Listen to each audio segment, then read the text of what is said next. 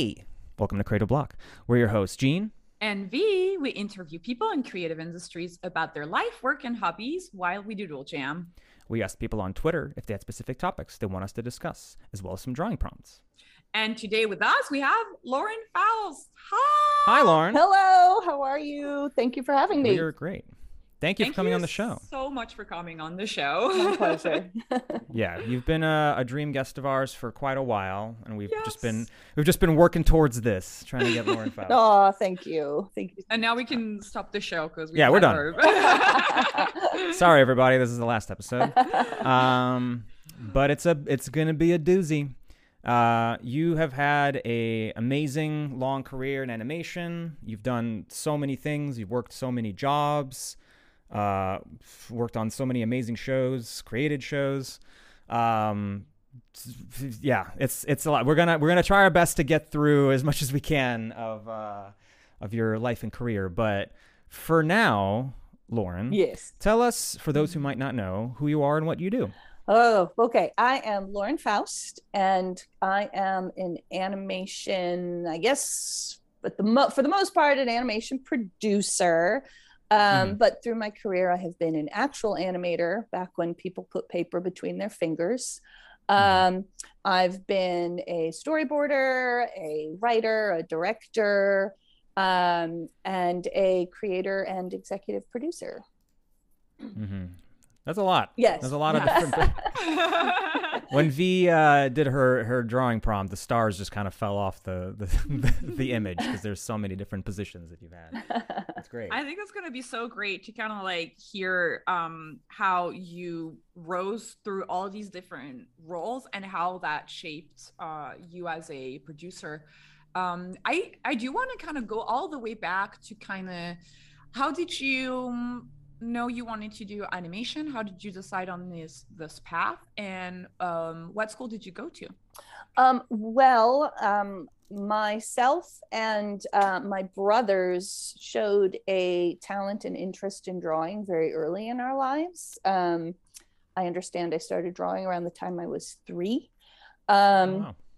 And as I was growing up, I found that I was still watching cartoons while all my friends were growing out of them. Luckily, my youngest brother was born when I was 10, so I had this great excuse to continue to watch cartoons while, and not be horribly embarrassed. And then there was a point, I think, around the time I was in middle school, it occurred to me the first time that making cartoons was actually a job you could have. And as soon as I started thinking down that path and researching it, I knew that's what I wanted to do. Because I loved it more than anything. I'm still in love with this medium, and the way to express story, I just don't think anything beats it. So it's like a lifelong love. I grew up in Maryland and Pennsylvania, and moved out to California when I was 18 to go to Cal Arts, like a lot of people. Nice. I'm sure you talk to. And I was only not that many, actually. Oh, really? Yeah, it's not the only place anymore. It's probably more of people around my age. I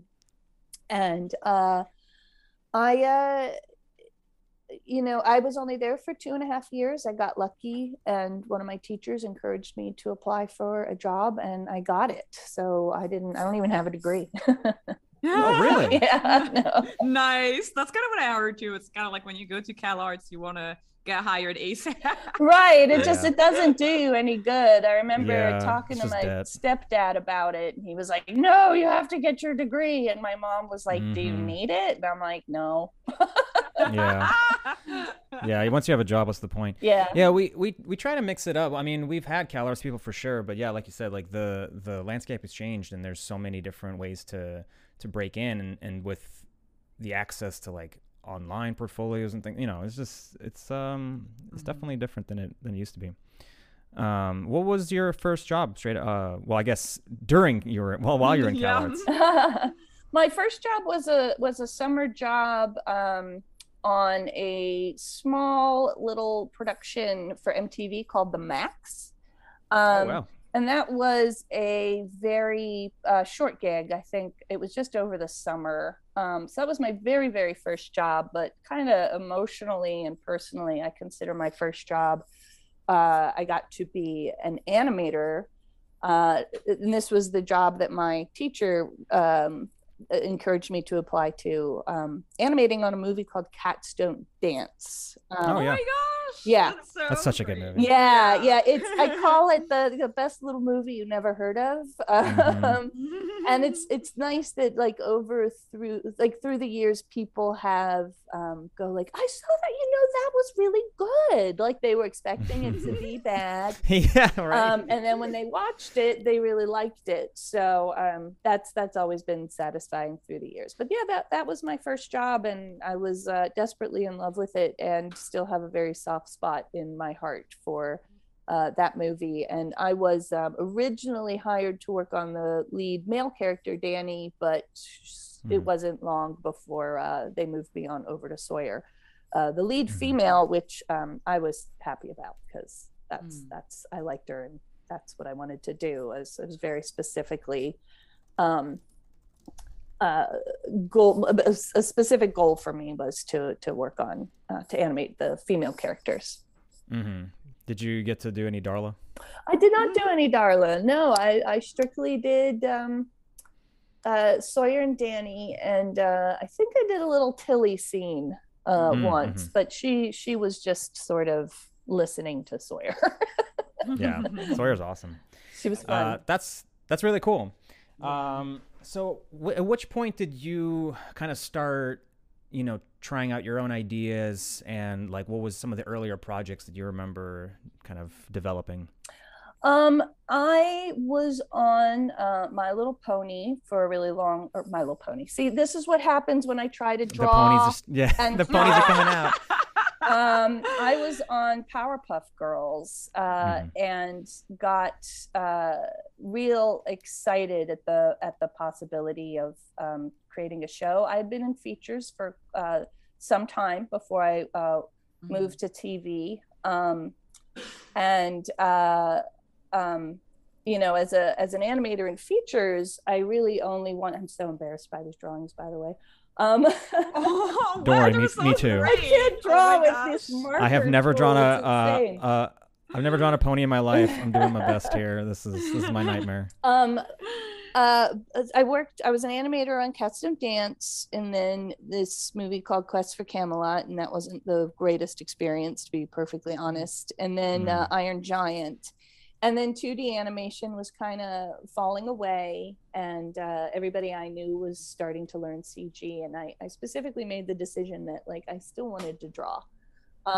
So I segued into storyboarding, and luckily landed a job on the Powerpuff Girls. So as a storyboarder and as a writer, because that's how they did it. It was board driven, which was such a great learning experience. But while I was there working on it, everybody who was on the Powerpuff crew, the Dexter's crew, the other shows that were being made at the time were all there, behind the scenes, developing and pitching their own shows. So I was like, ooh, I want to do one too.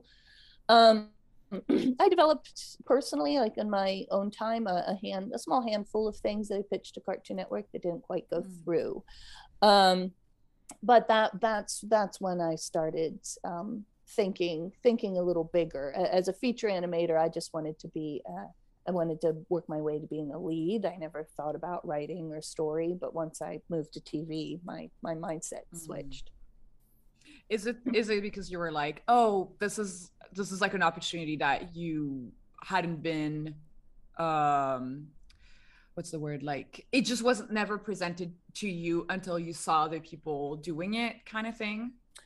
Yeah, I mean, working in feature, and I was working for kind of smaller studios, and I was one of the younger artists and one of the very few females in the animation department. Women tended to get pushed into cleanup, which I always thought was a very unfortunate name for that title.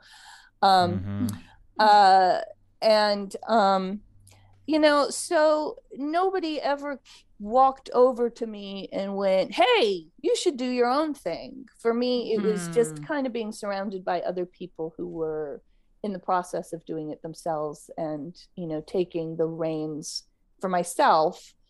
Behind the scenes, right. By that time, Craig and I, Craig McCracken, my husband, the creator of the Powerpuff Girls, Craig and I were already pretty deep into our relationship, and I got a lot of encouragement from him. I'd throw ideas in his direction, and he'd be like, "You should pitch it," which gave me just a little bit, just enough of the confidence I needed to go forward and go for it. But Cartoon Network at the time was also very like, "Hey, everybody, pitch us your stuff." So, so yeah, I just kind of went for it. But yeah, nobody at any point ever said, until later in my career, and I had some significant credits behind me, nobody really approached me to go, "Hey, you should do this." Yeah, not at the beginning.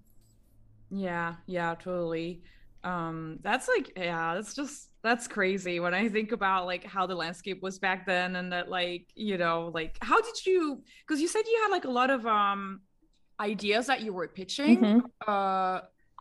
Obviously not all of them went through. How did you deal with the no's and the picking yourself back up from a rejection, because that's really hard? Yeah, for me, all of my rejections, all of them literally were, "We don't want to make shows about girls.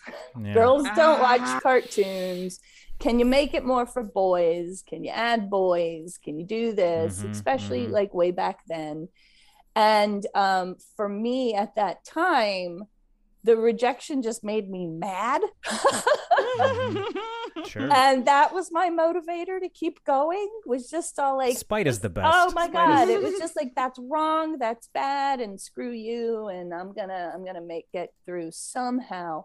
And I actually switched, instead of trying to go, all right, I'll make something they want, I'll try to fashion it around their needs, or taking something I was passionate about and turning it into something, frankly, that I wasn't passionate about. I switched gears. I took a couple years off, and this was after Powerpuff movie. And then I was the producer and head of story, and that's writing and storyboards, on Foster's Home for Imaginary Friends. So I left Foster's Home a little early and went, one of the things I was pitching at Cartoon Network that wasn't quite getting through was this IP I have called Milky Way and the Galaxy Girls. And I just went, you know what? Everybody's telling me girls don't like animation. Nobody's going to tell me that girls don't like dolls. So I switched my gears to trying to see what I could do, getting my foot in the door in the toy and branding business. Smart, yeah. Ran into a lot of challenges and obstacles I really wasn't expecting, but that pulled me back around into animation because I was pitching Galaxy Girls to Hasbro, and that led me to My Little Pony. Did you mean that when you were pitching toys, were you still pitching it around an animated show, or were you pitching like toys, like a toy brand? I was trying to create it into a brand. So toys and just generalized licensing. And what I kept running into, which was a big kind of frustrating surprise, was people who make toys, people who make t-shirts, people who make, any sort of other thing that you would license, apparel, a lot of apparel, would say, we love it and we want to do it, make a cartoon. And I was like, oh, I'm over here because I can't make cartoons. Right. Oh my God. Nobody wants these cartoons. So I was part of creating a brand and creating an intellectual property. I was trying to pitch it around as a show to, simultaneous release with a tour line.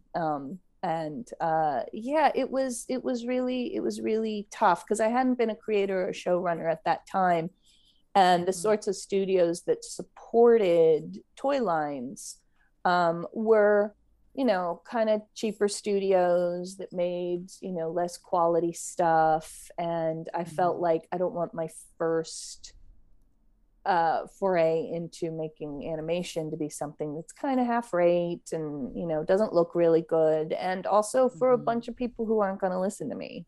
Right. Is there any specific sort of red flags that you would kind of look out for when you're having these early conversations that would be like, oh, I don't think I want to deal with this studio or this executive or whatever? Is there anything like that? Yeah. Well, in the case of those particular studios, they were, showing me that the other shows that they were making that were all IP based, all branding. And they were like, one guy almost seemed like he deserved it. It's like I make these other shows for dolls, and you obviously our studio is the place to do it.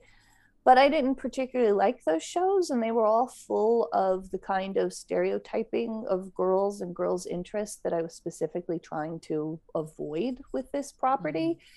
And a lot of it too is just when you're talking to people in conversations, are they giving you room to talk? Are they interrupting you? And that's tough. Sometimes you run into that. You're just all like, they want this job, but I can tell they think that they're better than me, and I don't need to deal with that.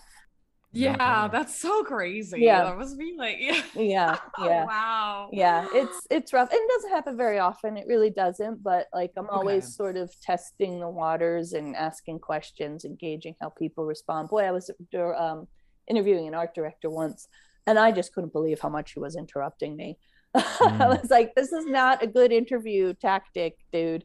Oh my gosh, that's so crazy. Yeah, that's really, do you feel like also because you said you were had a story on Foster's, were you doing the hiring process there as well, and do you feel like that helped you kind of come up with all of like ways to interview like people in like higher positions as well later on, if that makes sense? I don't know if that makes sense. No, on Foster's I didn't do a whole lot of interviews on Foster's, but Craig and I reviewed samples together, or separately from one another, and then like came together and say, I like this person, don't like this person, don't like this person. Craig and I have a really great creative connection.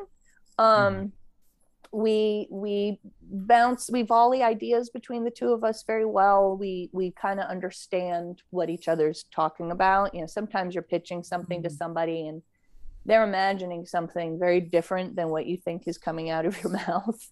Oh my gosh, yes. And but Craig and I have this great connection. So for the most part, we tended to agree on who to bring onto the team. Interviewing wasn't a huge part of that at that time. It was mostly reviewing portfolios and scripts and that sort of thing. Are there any challenges that come with working with your significant other so closely? Yeah. I'm just wondering. I mean, like, cause my girlfriend is also like, we've worked on stuff before. Like, she's a huge part of my creative journey, and we have that same sort of synergy, where we like understand each other's tastes. But like, there's always going to be weird little power dynamics, right? Like, there's always going to be weird things that pop up. Yeah. And like, I'm wondering how you guys navigate that. That kind of stuff didn't start happening a little until later. At the beginning of our working relationship, we did, they were Craig shows. It was Powerpuff Girls, it was Foster's, and I was his number two. We were quite comfortable with that. Again, because we had this really great creative connection. But once I stepped away and ultimately got to show run My Little Pony, I started getting a little frustrated with being second banana. When I went back to work with him on Wander Over Yonder, and wanted to stay being more of the person who guides the vision. So it didn't necessarily cause any problems, but it was just a change in our professional relationship that we had to navigate. But I can't say it really causes any problems. For a while, I remember noting that all we ever did was talk about work ever, but Right. that was fine. Well, you love what you do, right? Yeah, So yeah, we were working on the same things. We were really passionate about it. We wanted to solve problems, come up with new ideas, and it was fun for us. So that really wasn't. I would never say that was a problem. yeah. But yeah, there was a point where I was like, I had an idea and he might have had a slightly different idea, and I found myself having to adjust for him and going like, this doesn't feel as good as it used to. Sure. Yeah. It's like, I think I'm gonna go back to trying to find my own thing to do. I think it's like it's a common experience to like I something I'm like kind of worried about as I'm like, I'm moving up to like episode director and stuff, and I'm like, oh, am I gonna be able to be a storyboard artist again because I'm the one giving the notes now, and like it means that if I like do storyboards again, I will have to do the notes. yeah and yeah, for me, I'm worried about doing storyboarding again because it's grown so much and become so much more complicated since the last time I did it that I'm like, I don't even know if I can do it anymore. At least not up to the current standards. Yeah, that's true. That like I saw that you were tweeting about like storyboards and kind of like how it changed and everything, and it's really interesting for me to kind of like follow that conversation because I've that's all I've known. Like when I started working in animation 10 years ago, Storyboard Pro was already like pretty much the industry standard. So because of that new tool, we now are making boards that are very close to animation sometimes, which is like, I hate it. I hate it. I hate it. I think it's unfair to ask people to do it, but I personally feel like it causes production problems. I am always telling my storyboard artists, stop animating. It's because when we take it into edit, we pull so many drawings out, and it's like it's torture to watch. Like storyboard artists are tortured right now, and it's torture for me to watch them being tortured. And then they're doing, I feel like, 3 times as much as they need to, and I know they're exhausted and they're working on weekends and they're begging for more time. And I'm always like, please stop animating your boards. It's also such a burden on the editors because they have to import every single one of those drawings, and they have to time every single one of those drawings. Then me and my supervising directors come in and pull out like a third of them. So more work for the editor and then wasted work on the storyboarders. Craig is of the same opinion. I actually feel like it causes problems. It exhausts the storyboarders and it burdens the editor, and it burdens the director having to we want to be managing the story and managing the timing, not looking at like animation and deciding frames to pull. I hate it. That's my bottom I think line. it's really interesting too because you come from shows like Powerpuff Girls, Fosters, and all these shows. I've always it's funny because when I was working in France, those were the shows that we were looking at because like when I started my career in France, those were the shows that we were looking at as like examples of what we needed to do, because in France the schedules are so short and the budgets are so much smaller that there's no way that there's like, even if you wanted to animate your board, there's just no way. So you have to be smart. And I feel like Wonder was like, I would be watching these episodes and I'm like, this is so smart. This is like the smartest boards I've ever seen, because it's just like every drawing counts. And I'm like, is that something we had Chris Mitchell's on the podcast like a couple episodes ago, and I remember him saying something like working at Cartoon Networks in the 90s was kind of like figuring out all of these like really like smart design tricks. And do you feel like you were part of like that on the board side as well, like the smart board choices? The biggest education for me was when we started doing Fosters. We were doing it in Flash, and we were working with Flash rigs for the first time, and Flash especially at the time is super duper duper duper limited. And Mm-hmm. even on Powerpuff Girls, and I was never on Dexter's Lab, but I understood this was the philosophy on Dexter Lab was we don't have a lot of money, so we need to figure out how to make this as good as we can with what we have. I remember this was a million years before I met Craig. I remember watching it on TV and just going, and it was side by side with a new version of Johnny Quest where they were trying to make it look really like cool. And these were like these really great examples of like, these people kept it simple and it's great and it's fun to watch. And then Johnny Quest, these people were trying to make it super cool and really complicated, and it might have worked if they had more money and more time, but because they didn't, it actually looked really, it came through very poorly. And that was a big lesson for me. And what I'm trying always to say and push in TV, and I've yet to completely figure it out because I still do too much and I still make it too complicated.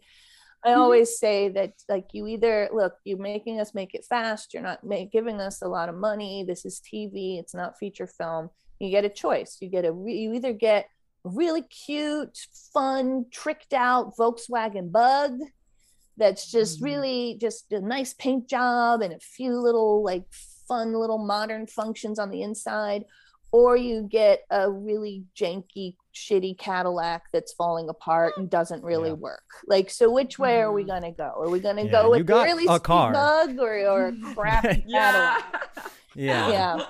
Both are cars. Yeah. But you technically got a car. Right. And like a good cheap one, a really great, fun, cheap one, or like a really, cheap one that's trying so hard to look expensive that it just looks terrible.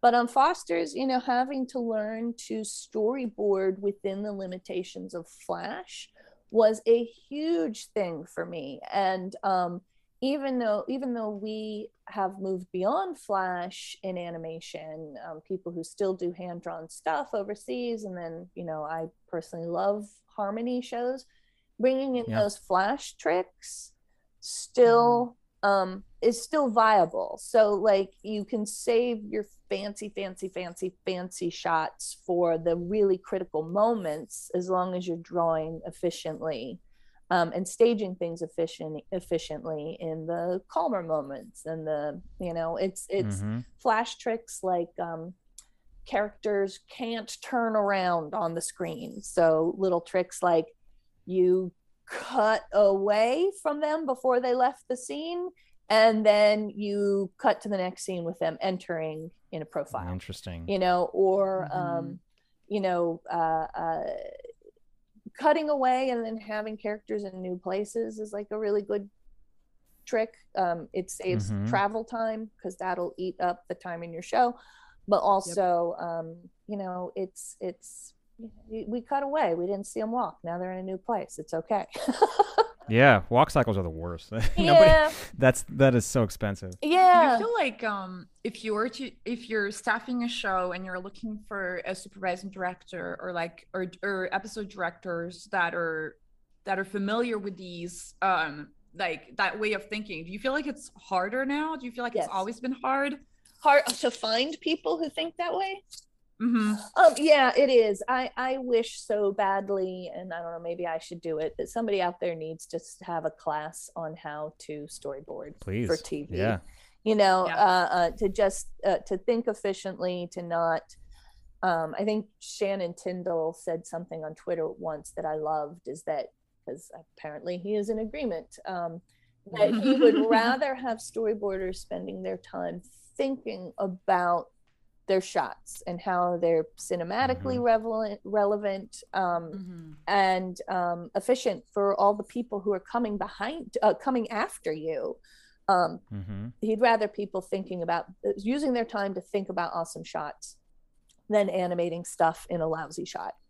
And I'm in agreement with that as well. And a lot of us old schoolers learned how to do it. I worked with a few people. I could not stop them from animating, and I could not stop them from storyboarding in a feature capacity. And I was like, they just need to spend a year on a show like SpongeBob so they can Mhm. learn the tricks and learn how to be efficient and learn just how much you actually do have to draw for your animators who are coming behind me, and it's their job to animate. And I've just always been like, you just need a training period on a show that's designed to be simply storyboarded. Yeah, because I think for some reason anybody right now under 35, I feel like over storyboards, and it's just because they don't know how. Well, and you know, it's yeah. kind of interesting because I have been, because coming from friends where like that's kind of like there's just no way around it. That's kind of how I learned to storyboard. And actually I think that's the reason why I landed my first American job on The Loud House, was because The Loud House was in the style that was what French cartoons are in right now. Yeah.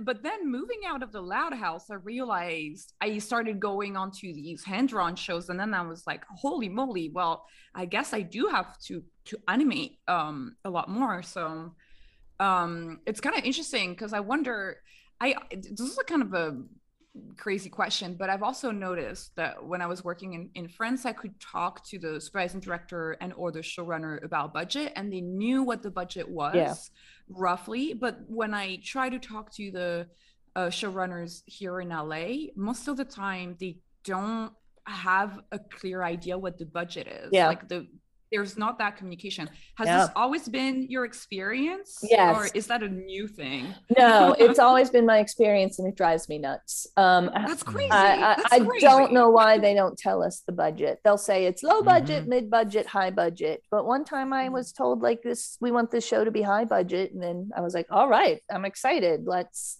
make this really slick. And then halfway through, they're like, why did you make it so hard?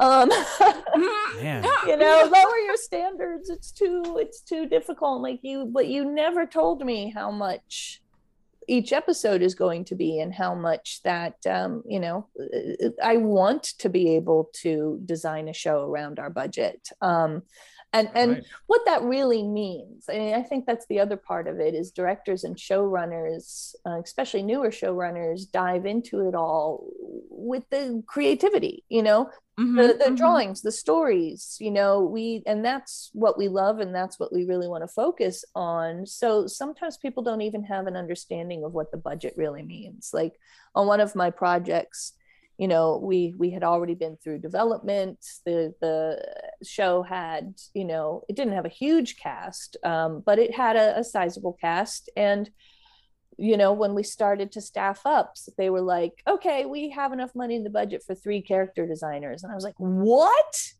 3?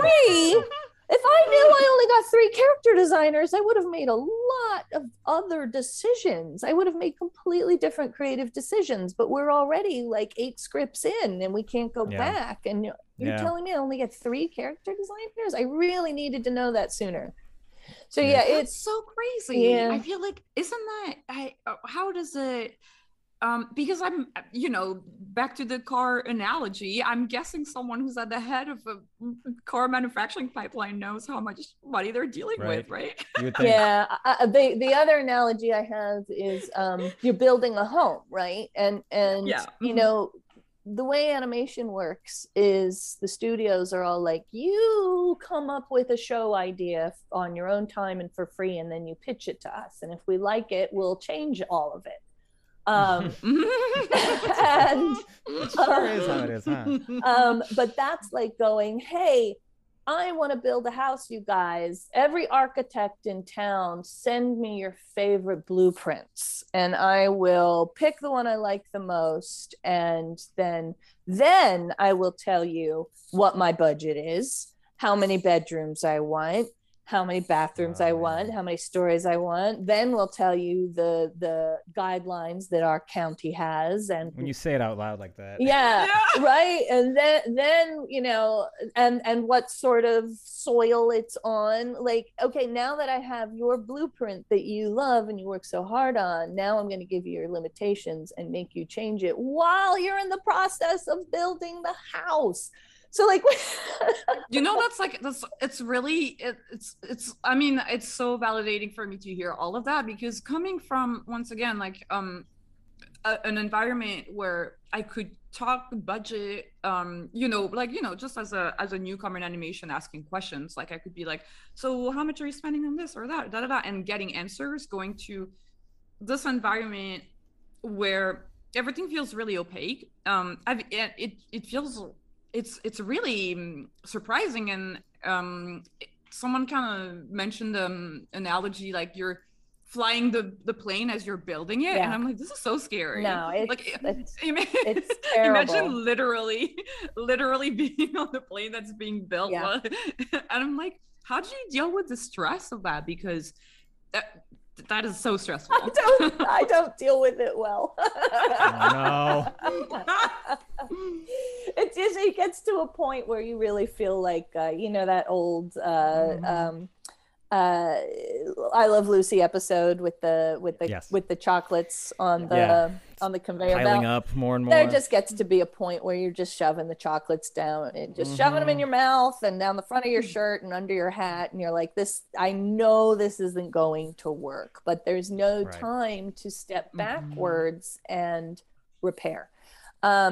Here's the other thing I say. I'm full of like analogies and sayings. The other thing I say is you prepare or you repair. And I'm always going to studios going like, give us time to set it up before you put us on the track.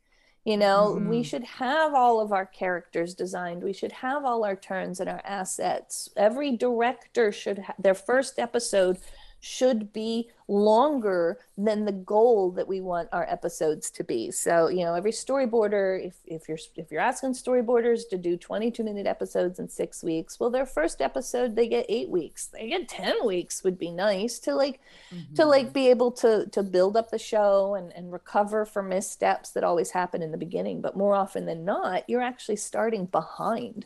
So they expect you to, that's painful.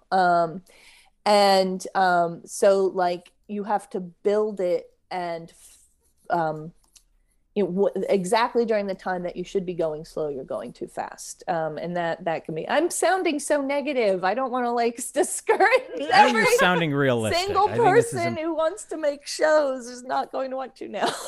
I do want to, I'm so glad that you're talking about all this though, because we haven't really talked about any of all this on the show yet. And I do feel like, so those are things that you want to start, thinking about as like an up and coming artist. And even for artists out there who are making animation independently, like I was mentoring a young board artist who's helping on a indie project where they're putting together a team and everything. So it's kind of interesting because they're also dealing with the budget that they got through Kickstarter and all that. So there's like analogies to be drawn. But I wanted to say like it's really interesting because it also shows the reality of being a showrunner, and it's not just creativity, because sometimes like if you're only creativity, then like you said, you might end up with the Cadillac that's like falling apart.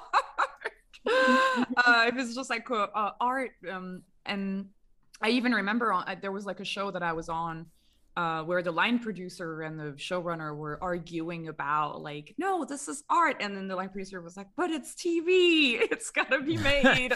So it's kind of like... totally different pipeline. Yeah, very different. So I do feel like that very nitty gritty aspect of it, it's so important to hear. And I don't think it's all negative. It's just that it has to be thought about. It's realistic.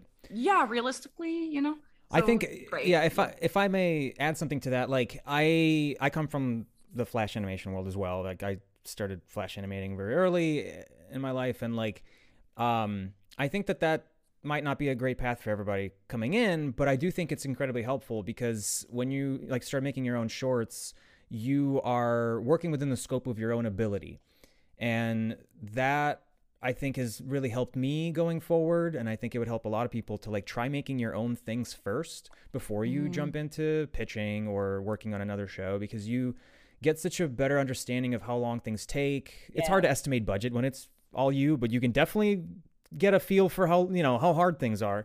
And so it's like you pick up all the skills that Lauren mentioned, like the storyboarding and the staging, that are more efficient and more, doable.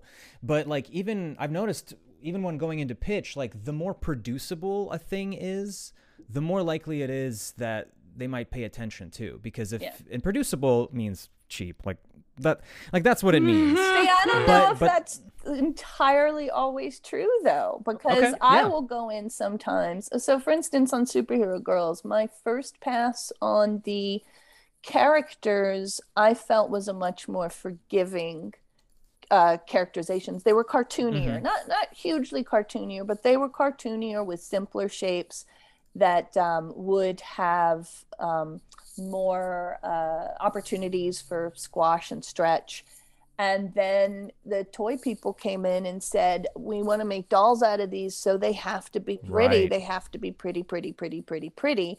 And I wanted diversity, and I wanted body shape diversity. And I also personally want to go, you know, why does every female protagonist in animation have to be pretty?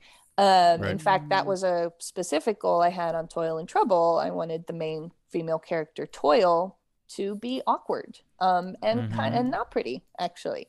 So on Superhero Girls, I had to redesign the characters, and we didn't really have time to do that. And to get the toy team to approve them, they became much more complicated designs, much more difficult for other designers to draw on model, like the cartoonier, bubblier ones. I think more people could have hit the style. And it caused a lot of challenges that I think could have been avoided. And so I have seen a lot of instances when you do try to be efficient, a lot of executives, I think, are so blinded by, you know, the beauty of feature films that they push you in that direction, and then you don't always get the support or the time or the money that you need to actually make it the way that they really want to see it. So, I mean, and I don't want to say that always happens. It doesn't, but you know, my bigger, more epic, more exciting ideas are the ones that tend to get through more often, but then they're really hard to produce. Yeah. Interesting.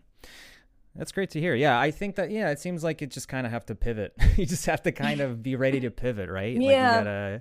And you have to learn your studio. You have to learn your executive, and, you know, what they do and don't like, and how they run things, and what does and doesn't get approved. Again, I feel like I'm being so horribly negative. I don't think that's negative, though. I don't think it's just negative.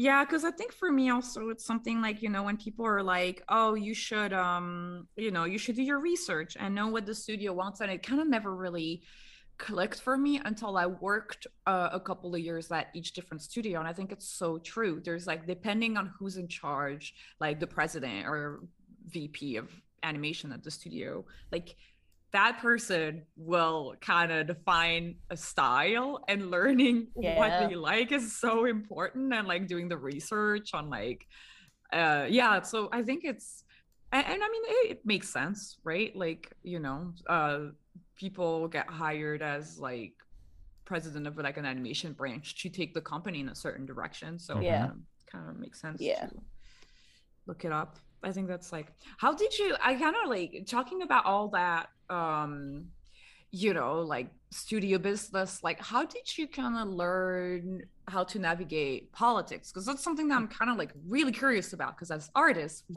don't learn it at school. No, I really wish I was better at it. I'm still learning that one. Someone told me once that I'm good at leading, this is going to sound bad, but I'm good at leading down. So I'm good at working with the people that it's my job to guide and direct, but I'm not as good. One thing I still struggle with is leading up and talking to and trying to get people above me to bend to my will. So yeah, it's and part of that is politics. They don't teach you that in school, and I don't think it's naturally a part of a lot of artists' brains to think that way. Yeah, and sometimes that more than like the work. I love the work, I love the art, I love the creativity of it, but the politics is one of the parts I really wish I didn't have to deal with as much. Yeah, It's a really tough part. It yeah, has to, it involves a lot of psychology and a lot of like weird, almost mind games at times. In my experience, it's yeah, like because the execs love to give you one thing but mean another, and the note behind the note. You yeah, learn all these things, and it's like, but how do you even teach somebody that? I don't know. yeah, That's kind of what I was wondering. I'm sometimes I'm thinking like, should I take business classes? Like how, I've always wondered, and I kind of asked this question to everyone, like, how do you ever kind of think about, I don't know, um, like bettering your skills at it, I guess. yeah, yeah. I took a leadership course once, and like, which sounds so like generic and silly, but that really helped me. But I tried to take a negotiation course, Oh Oh wow. yeah. and part of the course was to like fake negotiate with strangers, and I was like, Mm-hmm. I can't do that. Right. Yeah. I was like, that's gonna stress me out way too much, and I think Yeah. that kind of defines my personal problems with dealing with politics. It's just like this horrible avoidance of conflict. So yeah, I think Yeah. that's definitely. I wish I could give people advice on that, but that's something I'm still trying to figure out. And I think too, the differences between a woman navigating politics versus a man navigating politics, because at least me, I'm always worried. I always have to kind of edit what I'm going to say before I do, because I don't want to Mm. sound like, well, I don't want to sound like bitch, and I don't want to sound, Mm-hmm. because as soon as somebody starts thinking of you in that direction, you're gonna lose. But then Yeah. I see lots of male creators who just scream at people all the time, and it's Mm-hmm. all okay. And if I'm just a little bit firm, all of a sudden I'm too Yeah. demanding, I'm a bitch, I'm a control freak. I've been called all those things.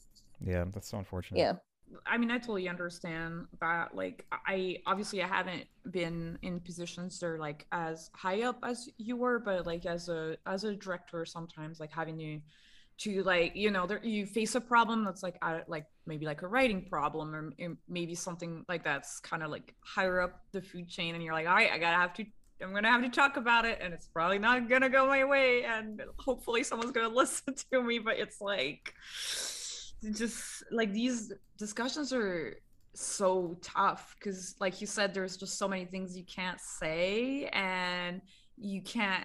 I don't know. I've found that I can't be too honest or frontal, which is very hard.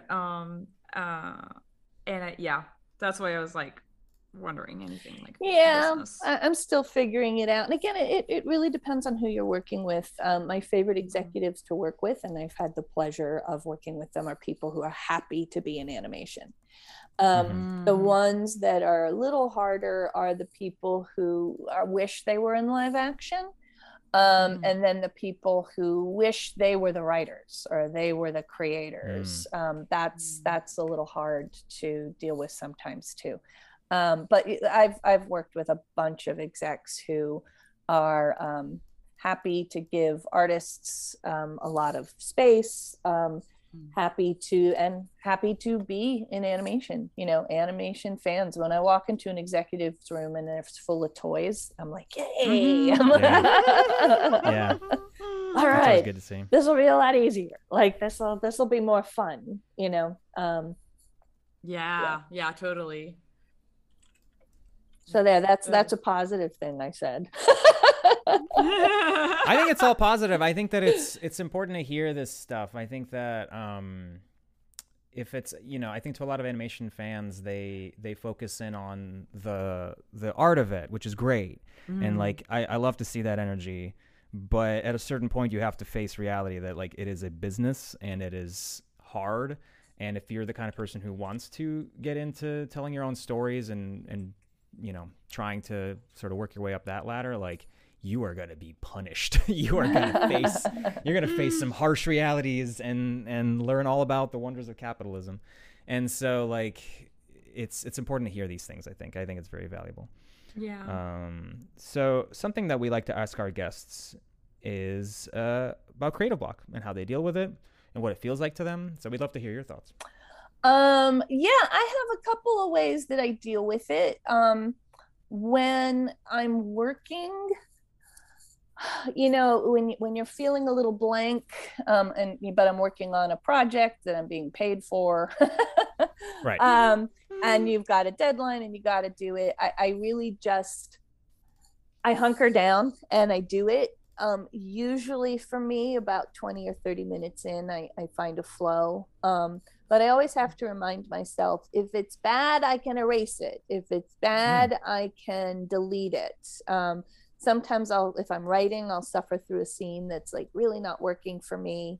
But I'm like, just get through it. Put in placeholders, asterisks. Generally, this thing happens here. I'll figure it out later. Or I know the character needs to say something here, but I can't think of anything funny right now. I'll go do it later. Just so I'm constantly moving forward. So that's a case where I just have to really just force myself and wait until the more of a flow kicks in. When I'm working on my own, I'm definitely a little slower because I do wait for the inspiration to come to me. And I do, sometimes I feel like I'm procrastinating, but sometimes I feel like you really need that, because sometimes as long as you're rested and you're happy and your home life is stable, you come up with ideas in the shower or driving your kid to school or going for a walk. So that's, I think, when I come up with my most creative ideas, is when I'm in that slower space and I let them come to me. As long as I'm always thinking about it, then good stuff comes out. So that's how, those are my two ways of doing it that's successful for me, if that helps.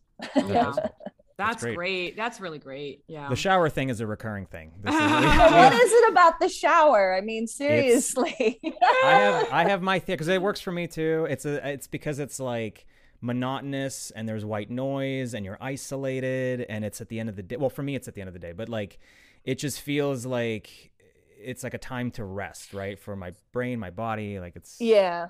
And you forget about like all the other naggy things you have to do. Oh, I got to make that phone call. I got to answer that email. It's like somehow some little escape chamber where and you're cozy and warm and, relaxed and, a little bit of stress free. And, that's my favorite. Like I said, that's when I come up with my best ideas. Another thing I like to do that's, this isn't necessarily when I have creative block, but when I'm starting a new project. My favorite part of working in animation is development. I love coming up with the new ideas. I love putting puzzle pieces together, creating characters, creating character dynamics if you have a group. And I do that by drawing. And I have little sketchbooks where one side of the sketchbook is blank for drawing, the other side of the sketchbook is lined for notes. And that's when I can really let my mind wander. So while I'm drawing a character, I can't help but also think about who they are, and I think that comes from a childhood of drawing on my class assignments. So instead of doing math, I'm drawing on the side and coming up again with those ideas. That's when they start all flowing and coming naturally to me, and you start putting the puzzle pieces together, and suddenly you have somebody in front of you that you really like. You like the way they look, you like who they are. And I don't necessarily do that when I'm blocked, but that's when I'm coming up with new ideas. I just start to sketch, and then I have these sketchbooks for everything that I've created that is just drawings and notes and drawings and notes and drawing and notes all over the place. And that part is the most fun for me. Yeah, Yeah. for sure. We got some questions on Twitter that we'd love to ask you. The first one that I'll ask is from @FlippySuper, and the question is, could you ever see yourself heading an independent project? I guess separate from the studio system. If like there through the years, people have asked Craig and I both if we wanted to start our own studio, and we've always been no. Because I don't want to deal with the business part of it. And I've seen, you see really creative, really talented people trying to do something like that, and all of a sudden they're not drawing anymore and they're not writing anymore. They're just managing, and that's the fun part for me. So I wouldn't want to do that. But right now, to be a little overly honest, a little TMI, a lot of you may or may not know that I had a kind of a disappointing experience at Netflix. I had this show called Toil and Trouble. We were already into production. We had a crew of 50 people, and Netflix decided to just cancel the whole thing. That was really disappointing. And the industry is a little bit, they're going through a strange phase right now. And it always goes in cycles, but we're in a not necessarily creator driven cycle right now. So I'm a little sick of the studios right now, and feel like I need a break. So it's not so much that I'm doing an independent project, but I am working with more independent production companies outside of the studio system, where, I'm helping them sometimes either create a Bible or work your way towards making a pilot, and then you take it to a studio and go, this is what it is, do you want it, without too much of their interference. So that's the direction I'm heading towards at the moment. I like working for studios, but right now everything is, they just want intellectual properties. And the 6 to 11 demographic does not seem like something studios want to shoot for right now, which is where I've always lived. So it isn't so much that I'm doing something independently, although I did start writing a book.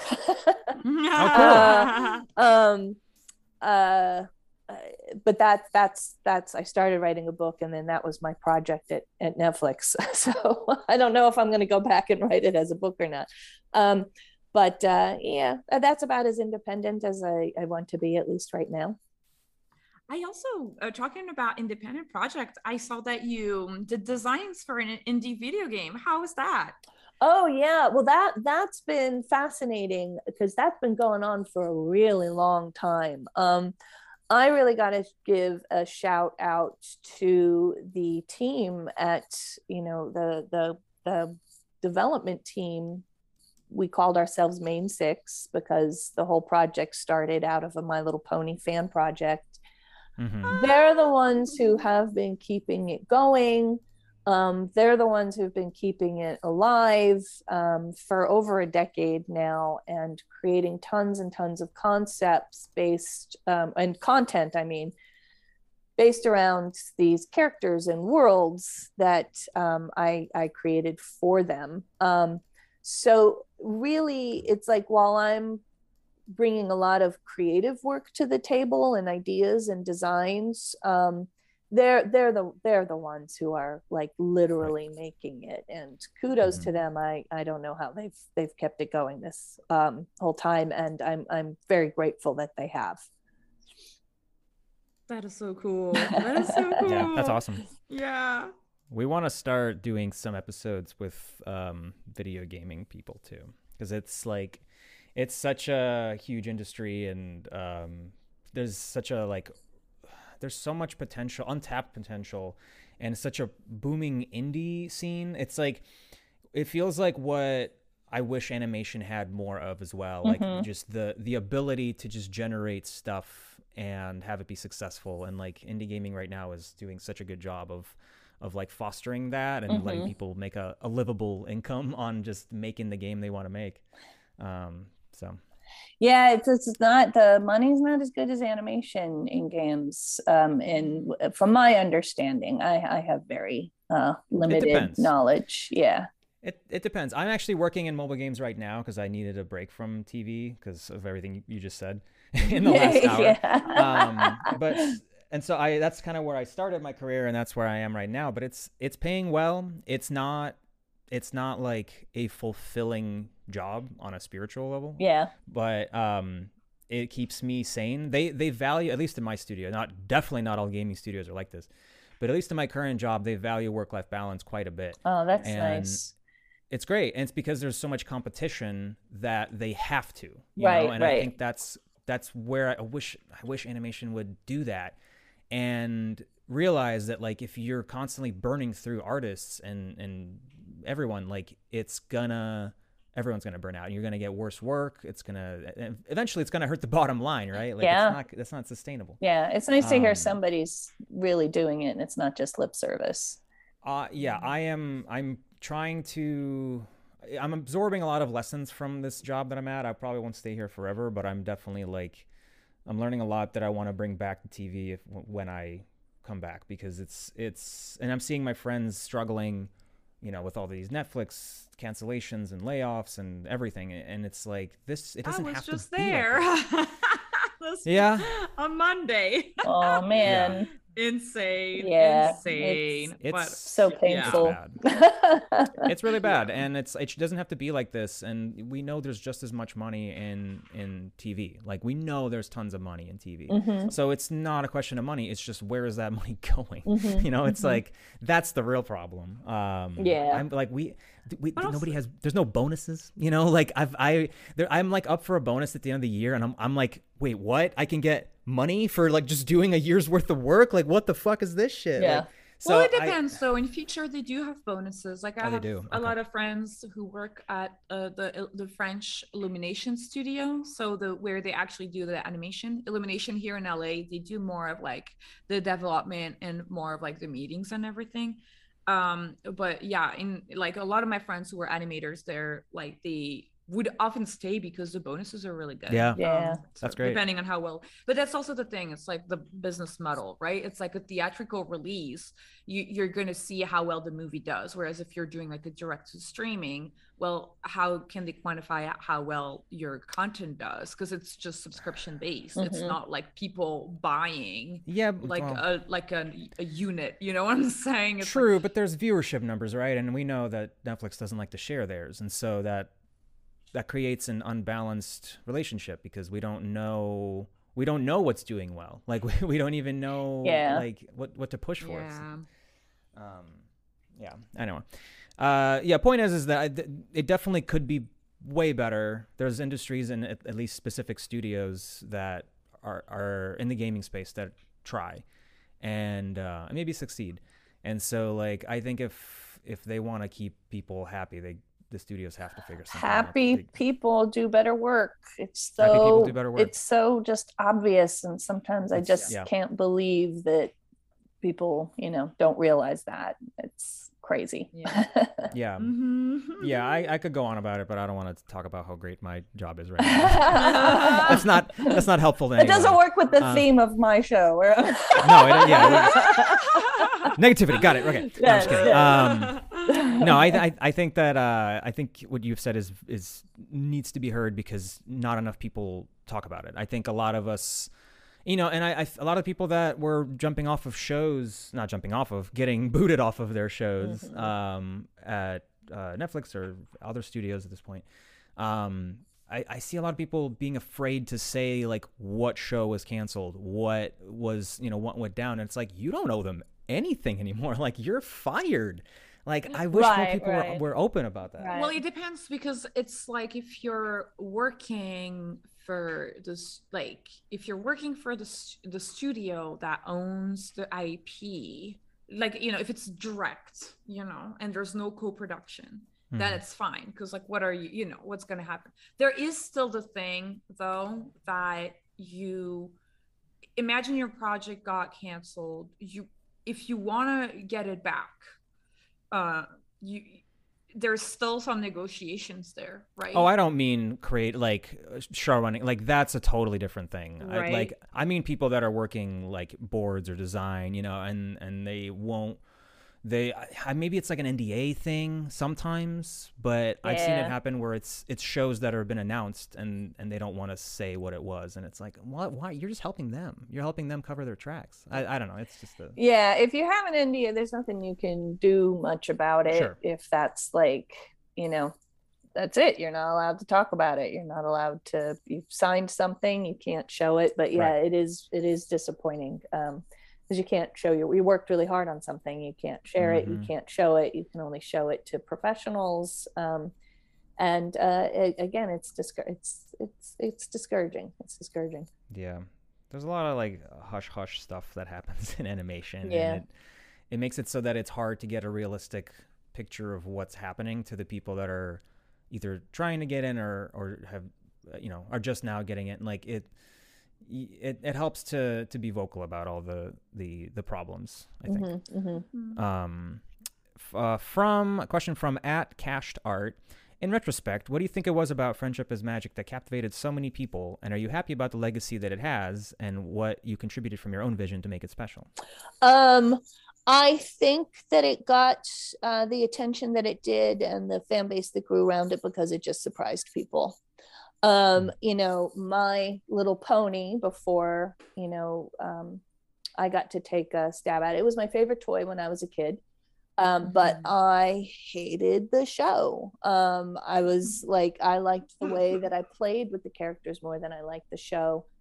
And I remember once, after I was an adult, around the time I was working on Foster's, they did a reboot of Strawberry Shortcake, and I watched an episode of it just out of curiosity, and I remember going, not one single person who worked on this cared about it. So I think that there was a stigma, and I think there still is, against things that are for girls, especially if they're toy based, especially if they're cute little ponies with pictures on their butts. And I think that My Little Pony was almost kind of symbolic of that, like lame stuff for girls. So I think people tuned in. There was an article on Cartoon Brew that it was called The Death of Creator Driven Animation, and it was about me and Rob Renzetti selling out to make My Little Pony. Oh boy. And oh my god. Oh, Cartoon Brew. The writer had never seen the show, but was talking about how bad he expected it to be.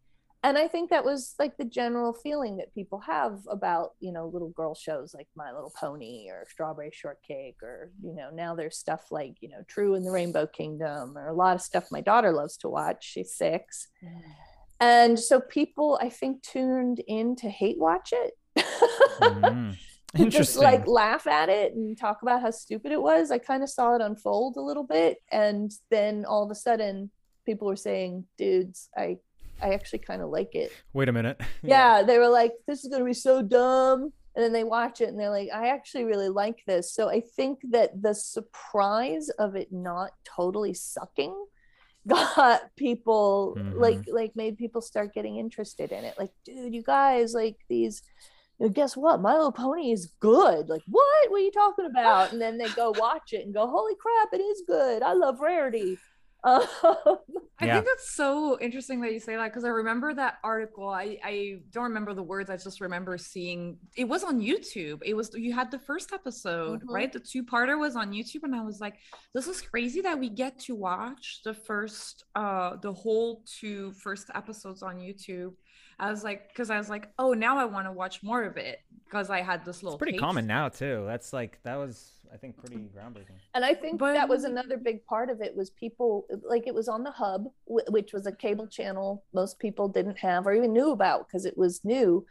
And people were ripping it and put it on YouTube, and Hasbro and the Hub didn't stop anybody. And I'll always wonder if they did that on purpose or if they just didn't know. But I think that was part of how it spread as well. So there was this surprise that something everybody expected to be so stupid wasn't stupid, and then they could actually access it and share it with people and show it to people, and that spread the word on it too. But I think it was that surprise that really was the initially ignited all of it. But that's just my theory. Other people might have other theories, especially bronies themselves Sure. might have more of an opinion about like why it got so big. I also think there was a community that lived behind it, that grew behind it, that they just were like, you know, hey, you like it, I like it too, let's be friends. When I go Right. to conventions, I'm always just a little shocked and happy to see people who are friends online meet at conventions and get to see each other in person for the first time. Yeah. That makes me really happy. I've met people who met and got married through the fandom, had kids, you know, people who felt like had a hard time making friends, finding people they could connect to. And that's like part of the question was like, how do you feel about the legacy? And that's something that I'm really proud of. You know, these people who, you know, the people who found each other through this fandom is and found people who could accept them and like them if they had, you know, difficulty in their own homes and own towns like that. That's I'm super duper duper proud of. And I'm also proud of like creating an example of something that's for girls that boys can and will watch too. And bucking that original stereotype. I hope it sticks because it's still there. That feeling of like, you know, if it's for girls, it must be stupid is still there, but at least we have like shows like Powerpuff Girls and My Little Pony and other, you know, now Owl House and Amphibia that and Steven Universe too, that, you know, boys don't have to feel like there's something wrong with them for watching it. Absolutely. From at Nick Invincible 1. They were wondering, what is it like to have gone through such a wide variety of positions in animation? And how do you think that has or will continue to impact future projects you manage? And then also, which ones were your favorite to have? Which positions, I guess? You know, I honestly feel like the reason I can be a showrunner is I've always said I'm pretty good at most things in production. I'm still like, I could never be a BG designer or an art director, but I can write, I can storyboard, I can character design, I can direct. And because I have this multitude of skills, even though I don't really consider myself a master at any of them, but because, like I said, I'm pretty good at all of those, that helps me be a showrunner because I can literally help in every department. So I'm pleased, you know, like I'm proud of that. I'm proud that I tried a lot of different things, learned that I was reasonably competent at most of them, and it gave me the confidence to move forward to try to be a showrunner. My favorite stuff is I really loved being an animator. Again, like back when we put paper between our fingers, Cats Don't Dance, Iron Giant. I sometimes get an opportunity to animate when I'm doing like turns and stuff like that. That's going back to animating, and that's one of the things that I really zone out on. I think I mentioned this before, the development process, the creating process, coming up with the characters, coming up with the world, coming up with the dynamics, putting it together like puzzle pieces. That I really love. I love story rooms. I love working with other storytellers and working through a story and figuring it out. For a writer to go off and do it, it's these earlier parts of the process I think I really like a lot. Yeah, I'd say those are my favorite parts. I enjoy going to records as well and working with voice actors. That's really fun for me as well. Awesome. Well, I think that might be all the time we have. I'd love to ask you about your future goals for your career or just in general, what kind of stuff you would like to accomplish in the, months and years to come. Oh boy, it's like I said, it's kind of a funky time in animation right now.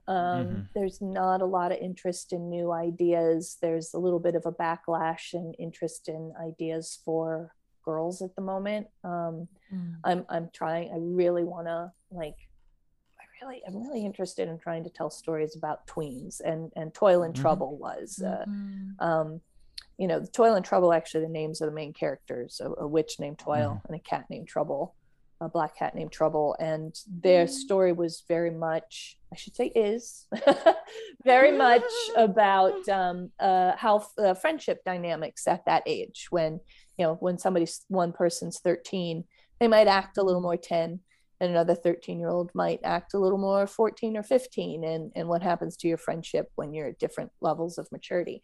There's not a lot. People are really uncomfortable with that age group and with girls.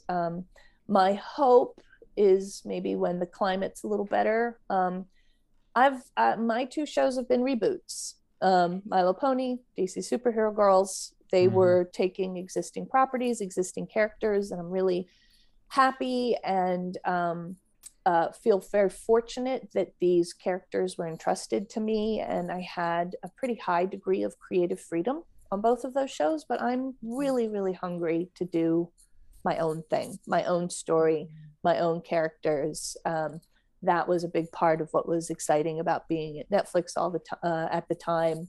I had this story and these characters I'd already worked out and I was already in love with. And when I got in, it was, creator driven, lots of creative freedom. And so I started to get my shot in that direction, but it didn't work out in the end. So I'm hopeful that someday I can still do that. But, I'm going to be 48 in July, so I'm feeling like I'm running out of time. Oh man, you got plenty of time. That's not even. Yeah, I don't know why we're like this industry. We're all feeling like you hit your 30s and you're like, it's over. I don't know. It's fun. Yeah, when I was turning 30, it was like the worst year of my life. I was just like, wait till 40. Wait till 40. I know. Well, I'm terrified, to be honest. But it's like I got through that. I'll get through the next one. But it sucks because it's like, you see stories of all these wunderkinds, and it's like first show at 25, whatever, and it's like that's amazing. But that's so rare, and most of the time, people really have to grind to get anywhere, and sometimes just to get a foothold in, and like get their first job. Something like it happens in people's 30s, 40s.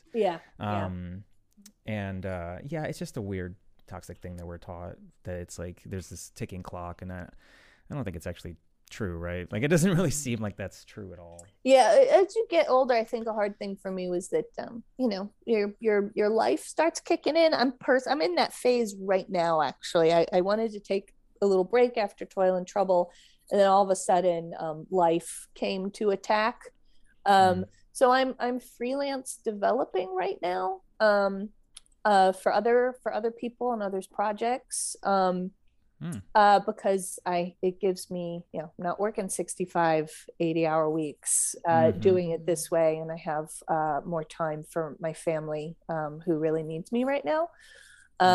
So that's, but I'm hopeful, these family issues will smooth themselves out.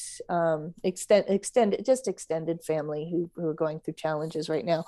And then, when that smooths out, maybe I can get back in the game. But, again, it's like people aren't really looking for a lot of creative ideas right now, or original ideas right now. They're like optioning children's books, optioning comic books. So it's almost like if you have an original idea, you've got to make it into a thing first before anybody really wants it. So hopefully in a few years, that phase will be over and we'll circle back to originals. Here's open. Yeah. Time to make a webtoon, y'all. It's time to make webtoons. We've been preaching it like with as much as we can. Like do your own stuff. Like make your own things, put them out there. Because that's a much more controlled way to get your ideas pushed through. And if things are successful before you hit the studio system, you have a lot more say in things. You can have a little bit more ownership of your ideas, and it's not just handing off your baby to a bunch of people who don't really care. Right. They're not really going to get or they see it differently. Like that's also true. Painful. I feel like that's an admirable skill if you're able to go, well, that's not what I wanted to do, but I'll do what you want and still work hard and enjoy myself. Because it's like, I'm like, I can't. I think it's also just like a hard thing because I've kind of been in that position of like, like I came with an idea that I let someone kind of like change a lot, but then it's like slowly that also gives the signal, and that's kind of what I mean when we talk about politics and stuff. It kind of gives like a secondhand signal that is like, yes, sure, now this is your idea and you're making it however you new person wants to make it, and I'm a hand. Yeah. And it becomes this weird thing, and then that becomes like the tacit agreement that it's like, yes, I came to you with a sense of design and I'm a good artist, and now you other person get to control this project. And it's like, I don't know, you know, I mean, like you said, maybe that's an admirable quality, but it's also something to be I think as an artist very like do like soul searching and be like, can I do this? This is something I'm comfortable with, because it's like when it happens, the first time it happens, you know, and you don't know what's happening. I know I'm being very vague because I don't know. I feel like it's kind of hard to be nitty gritty about this stuff, but yeah. Yeah. Yeah, it's just, I feel like that's kind of part of the like whole negotiation politics and all that stuff. Like, you know, it's kind of like you're agreeing with someone like, yes, you can take over this project, or like, no, I'm not comfortable with that, which is so hard. Yeah. I don't know your boundaries. I think too, especially if you're young and you're getting your first chance, you're just so hungry to have it that you agree to anything. Yeah. And like, I'm picky, you know, one I'm like, I go in, I'm like, am I going to enjoy this or am I going to hate this? When I'm being interviewed and when I'm pitching, I'm also interviewing. I'm also kind of going, I'm reading them, I'm asking questions, and I'm like, is this a place I want to work? And is this a place people I want to work with? But that's like, I'm very aware of, it's a fault of mine that if I'm not desperately in love with what I'm working on, I don't do a good job. But I think that makes sense though. Yeah. I feel like, I think it's like, I mean, we're creative people. It's really, really hard to work on something. I don't know. It's really hard. But I know people who can, and they amaze me. They amaze me. I had a really good friend who was working on a movie, and her name's Jen Kluska, and I've worked with her on 2 projects. She was my head of story on Medusa and my supervising director, producer on Superhero Girls. I love her, I adore her, and I want to work with her as often as I can.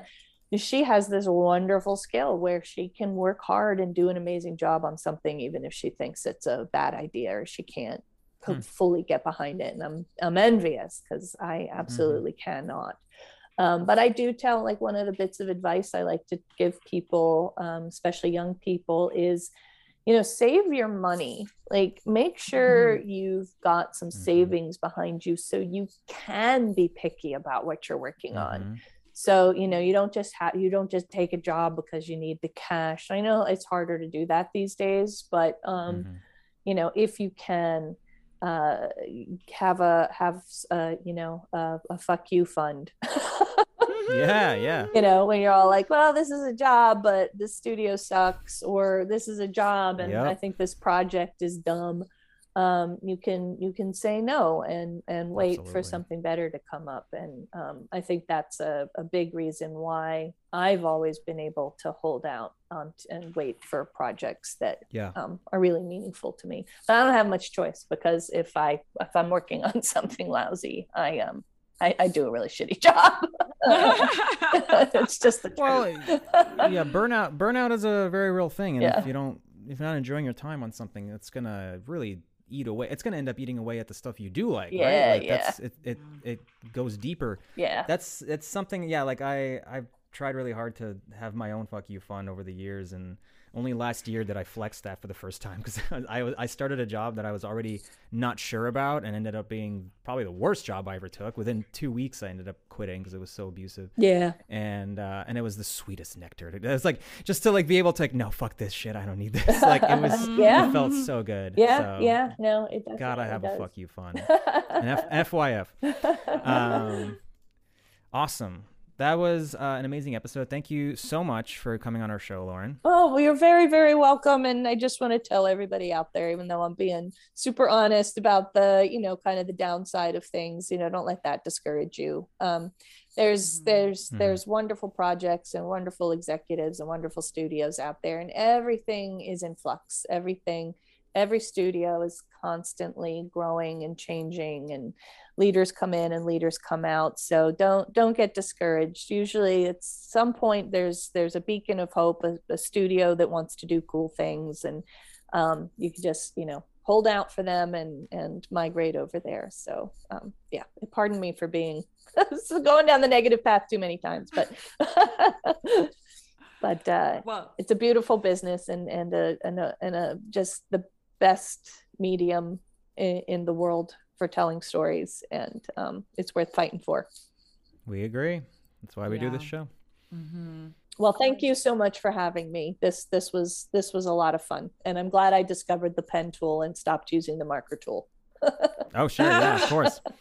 Let's do our little outro. That's the end of this creative block. Lauren, thank you so much for being our guest and sharing your story. And thanks to your listeners. Follow us on Twitter. It's at Creative Block, creative without the vowels, where we ask for drawing prompts and questions to ask our guests. Huge thanks to our editor Clements for editing the podcast, and Malik for helping us produce the show. If you love our show, then support us on Patreon. Becoming a patron gets you early access to interviews as well as bonus episodes. Click the link in the description of this episode. I've been your host, Gene. And I was B. Keep being creative, and we'll see you next week. Bye. Bye.